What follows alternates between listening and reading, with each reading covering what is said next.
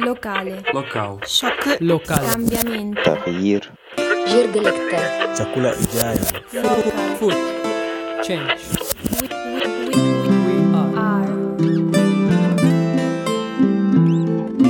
Welcome to the Slow Food Youth Network podcast. Hello everyone and welcome to the Spin podcast. My name is Valentina Gritti. I'm the podcast host and the global community and project manager of the Slow Food Youth Network. As you may have heard, we're getting ready for our biggest yearly campaign to tackle food waste, World Disco Soup Day. This year, it will take place on Saturday, April 24th, and it will be mainly a digital event. We have also launched a cooking competition for the campaign, the Slow Food Zero Waste Cook-Off. We ask participants from all over the world to create a recipe with leftovers or food scraps and send an email to us with its description, history, and a picture within April 17th. The winner will get a copy of the Disco Soup Cookbook, a collection of 100 recipes from all over the world against food waste, and including also traditional fermentation and preservation methods.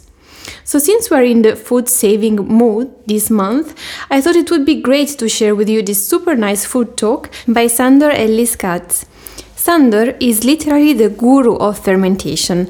I myself started fermenting thanks to his book Wild Fermentation. It's just so inspiring. Sandor is from Tennessee, USA.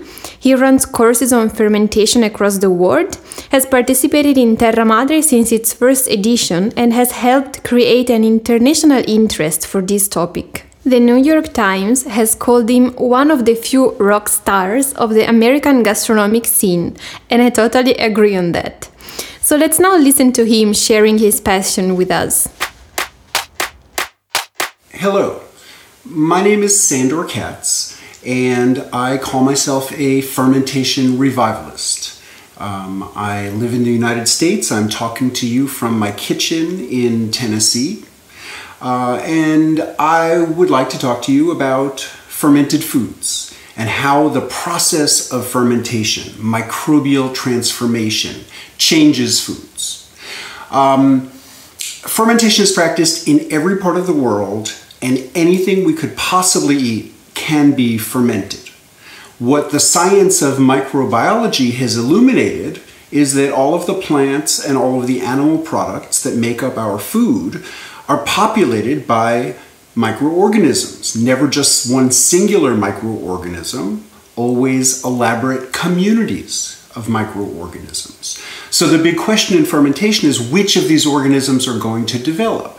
And in culinary traditions in every part of the world, people have developed techniques for guiding the development of microorganisms so that rather than our food decomposing into something disgusting that nobody would ever put into their mouths, we always derive some practical benefit from fermentation.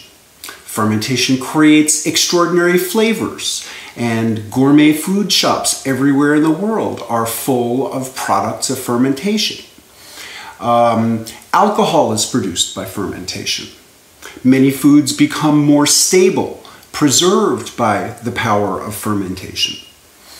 Fermentation can also make foods more easily digestible.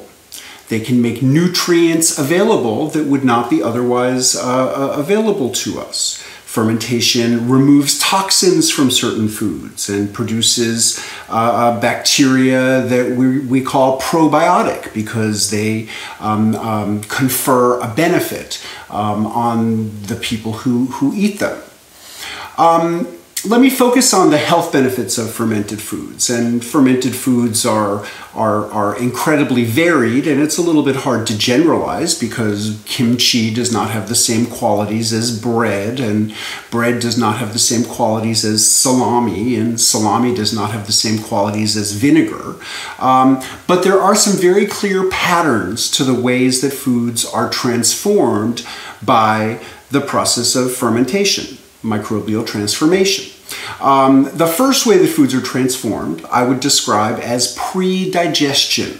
This is the simple idea that, as microorganisms are digesting nutrients, they're breaking them down into simpler forms. For instance, the protein of soybeans gets broken down into amino acids, which become much more accessible to us. The lactose in milk that so many people have a hard time digesting gets broken down into lactic acid. The minerals in grains are often locked in chemical bonds that our bodies can't break down, but fermentation breaks down these chemical bonds and makes the minerals more accessible to us.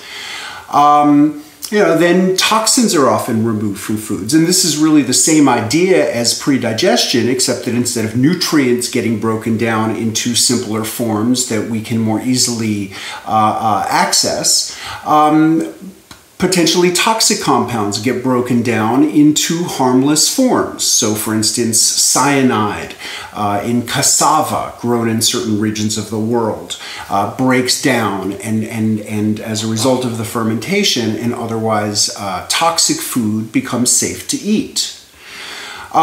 Fermentation also generates additional nutrients. So all kinds of foods have unique micronutrients. Sauerkraut, kimchi, and other fermented vegetables have compounds called isothiocyanates, which are regarded as anti-carcinogenic. The Japanese soy ferment natto has a compound called natto kinase, as well as extraordinarily high levels of vitamin K2, which are generated by the fermentation. Almost all fermented foods have elevated levels of B vitamins. But perhaps the most profound benefit of fermented foods are the bacteria themselves, which we call probiotic. And not all fermented foods have living bacteria in them. Certain foods have been cooked or heat processed before we eat them, and so the bacteria that were present in them perish during the cooking. But certain fermented foods, can be eaten and enjoyed without cooking. So yogurt, sauerkraut, many different kinds of foods and beverages have these kinds of probiotic qualities, which essentially can help to restore biodiversity in the gut. And science has been learning so much about the importance of the bacteria in our intestines for our health and well-being. And eating these kinds of foods can increase biodiversity, improve digestion, improve overall immune function, and potentially improve many other aspects of our physiology and functionality. Thank you.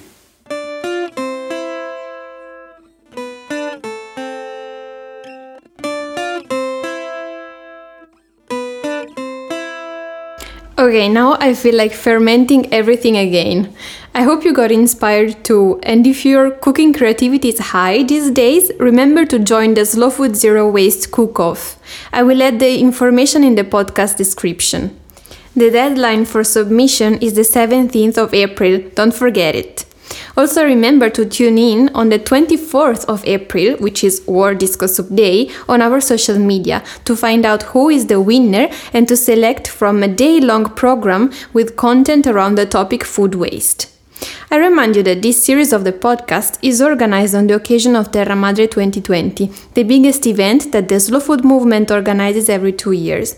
This edition, due to the global pandemic, has a big digital part, and you can find the whole program, as well as the video of this food talk, on terramadresalonedelgusto.com. The link is in the podcast description.